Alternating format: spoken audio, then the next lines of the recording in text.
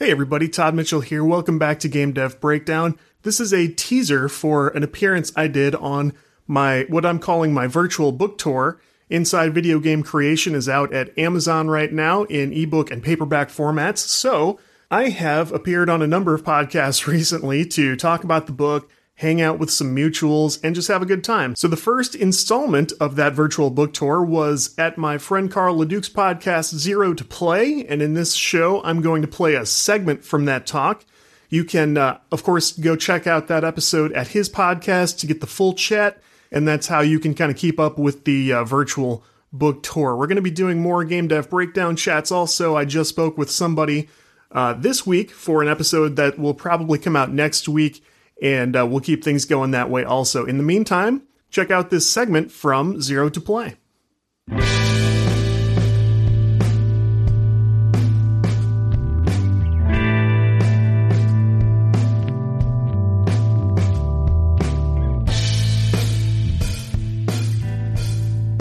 Yeah, so is this the first time you've been introduced with an author in your title? It is. This is my first author intro, and beyond that, I rarely feel this well understood as you captured me in that intro. That was perfect. Oh no, it's awesome. So you launched a book 5 days ago called Inside Video Game Creation, and it's all about the kind of interviews that you've done through your podcast, and you've transcribed them, followed up with your guests again, gotten more context. And what I love and what I would love this conversation to kind of be revolved around is I feel like you have a ton of experience from how the gaming industry has evolved from the 80s, 90s. You worked as a software developer for over a decade, and you must have an amazing perspective of the industry, whereas I grew up in the 90s. That's when my kind of gaming passion started, and I just kind of want to pick your brain a bit on what the industry was like back then, because I think there's a lot of value we can take as we see trends nowadays. You know, if things are a cycle like most trends are, we'll probably see a lot of things from back in the 80s and 90s that we'll see those things again. So I guess I'm going to jump around a lot this podcast, but just one question that I just want to kind of get a bit more inside your mind. What was your very earliest gaming memory like? My earliest memory of games, I think, had to be on my mom's Atari. So I was playing games like Missile Command, Pac-Man, early stuff like that. And then my first console was the Nintendo Entertainment System, and I had, of course, Mario Brothers and Duck Hunt. So those are my earliest games. And really, I got started in the 90s because I was 5 or 6 at that time. So most of my memories come from the 90s also. Oh, nice. Okay, yeah. So you're actually not you're not that further behind me. I kind of in 95. I was born in 94, and my first experience was Mario Kart on the Nintendo 64, and so you're probably like a generation of consoles behind me. That's how I kind of see it. That sounds right. Video game magazines, it seems to be an area that you're quite that was a big part of your childhood, and you took inspiration from it with your book. You kind of wanted to do a callback to how video game magazines, the interviews were written back then. Can you explain a bit more about that process and why you decided to go with that for your book?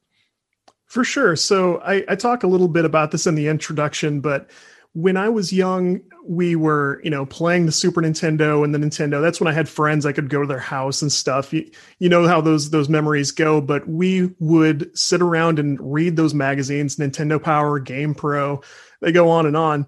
And my favorite part of those, I mean, my friends liked, hey, they're cool ads and we know what's coming out and they've got cheat codes and stuff. And I was like, but you guys, these magazines show how the games are created. And they're like, yeah, okay.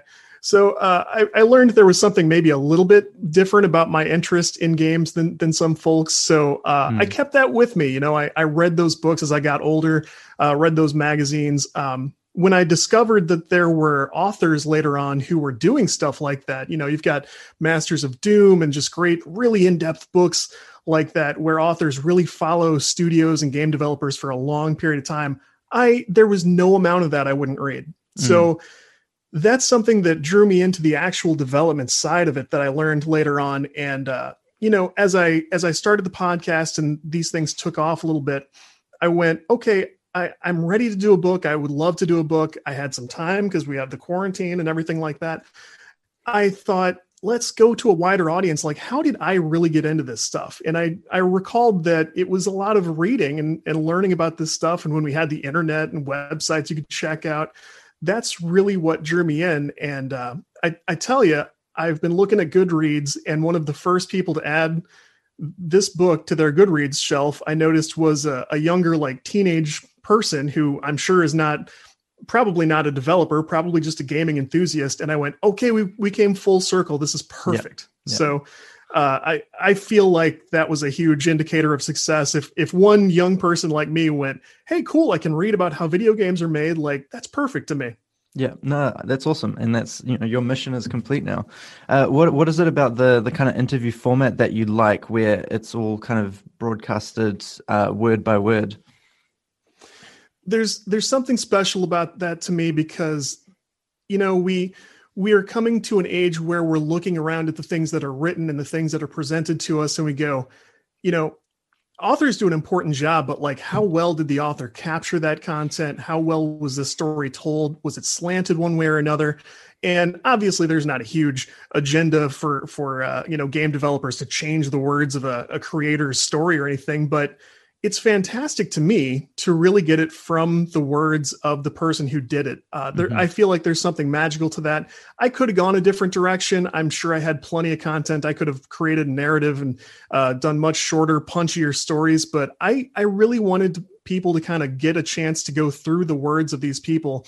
And I feel like you do get a deeper meaning from someone's actual words. So quotes are great. I wrote one chapter at the end in more of a narrative tone, but I felt like this was a great way to capture just the pure essence of what they wanted to get across. So I hope that comes through. Yeah, no, and you sent me a copy of the book over the weekend before the podcast, and I really appreciate it. I flicked through it, and it's definitely something I want to read cover to cover, just because you can learn so much from other people's experience, and that's something I'd love for you to maybe share with the audience listening. Is there one story that comes to mind from one of the developers or people in the gaming industry that you interviewed that you'd like to share with the podcast as a sort of teaser to check out your book?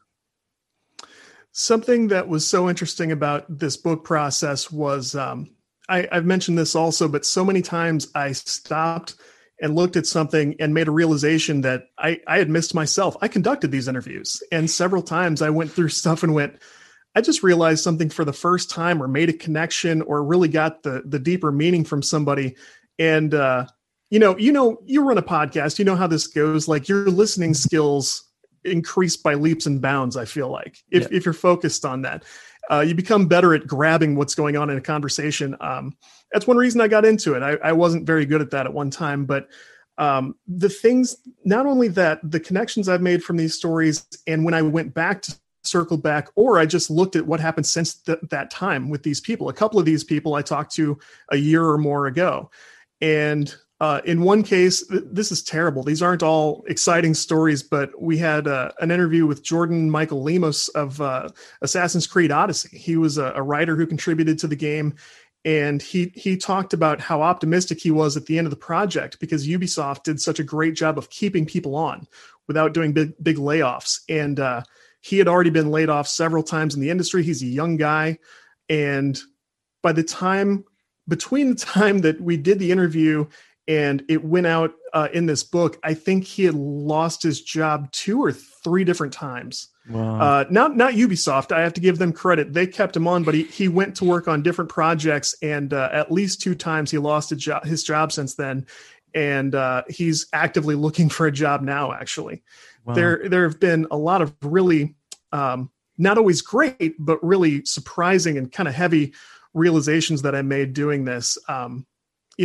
Also there's one story that's never been told before with a developer who has survived incredible things. I had to tell almost his whole life story to explain the project he's working on today. Wow. He worked in New York City during 9/11. He was working at one of the newspapers. He was in the middle of not only 9/11, but the anthrax attacks that happened afterwards. He followed a woman he fell in love with. He started a family in Ohio after that, and raised 2 little boys while she continued in that same line of work. And now he's doing a video game project with his sons, one of which is special needs. And his whole family is working on this project. Now, he has such an incredible story. He needs a movie about him. Yeah.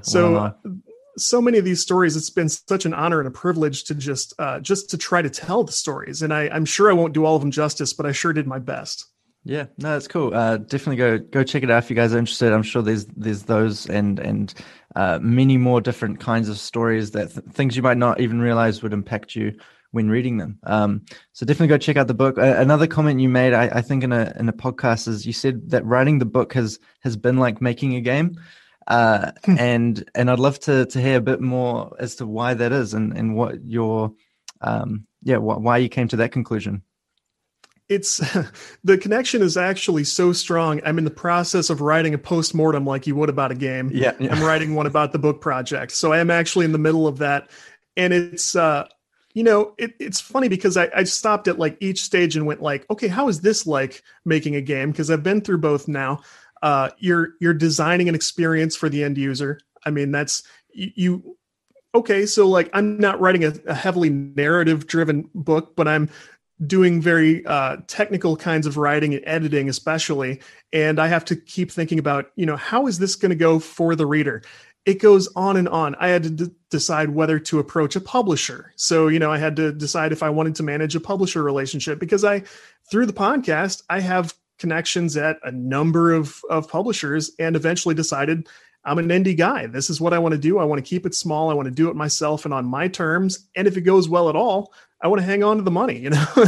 It's that kind of thing. So that was another thing. Scope creep became an issue. Like, how much content do you put in? Do you keep it manageable? Like crunch scheduling, when do I announce a date, and how do I make sure that I don't have to scramble as that date approaches? And then the marketing at the end. I mean, this is my attempt at doing kind of a virtual book tour. So I hit up all my mutuals and said, I'd love to jump around and sit in on some podcasts, chat with some of my friends who are doing this stuff. It goes on and on. The list is already like, I have like 10 or 15 bullet points I want to sort of write about how these things were similar, because it's really surprising. Yeah. And the kind of connection that I make is gaming is a medium, just like writing is a medium, and they're both creative outlets for producing content.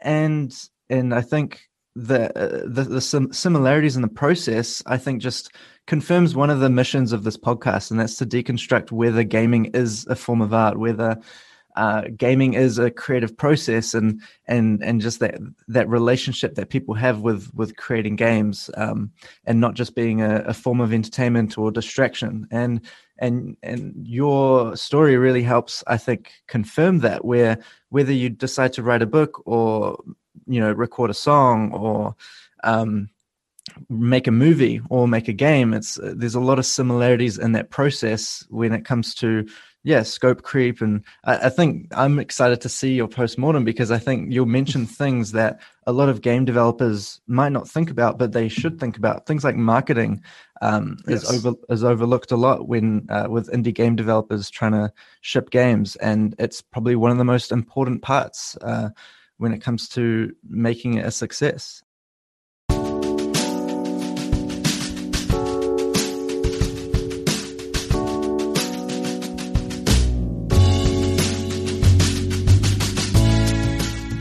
I want to thank Carl again. I had a great time doing that appearance. He's a big researcher. He was very well prepared for that, and I really appreciate that, because that's something I strive for too. So I appreciate that strategy, and I had a great time. So if you enjoy Zero to Play, you can check show notes for links to subscribe to that and support Carl. He's a great, really nice guy. And if you enjoy Game Dev Breakdown, would love to have you subscribe anywhere. We have show notes at codewriteplay.com. You can check out, again, Inside Video Game Creation is available on Amazon now.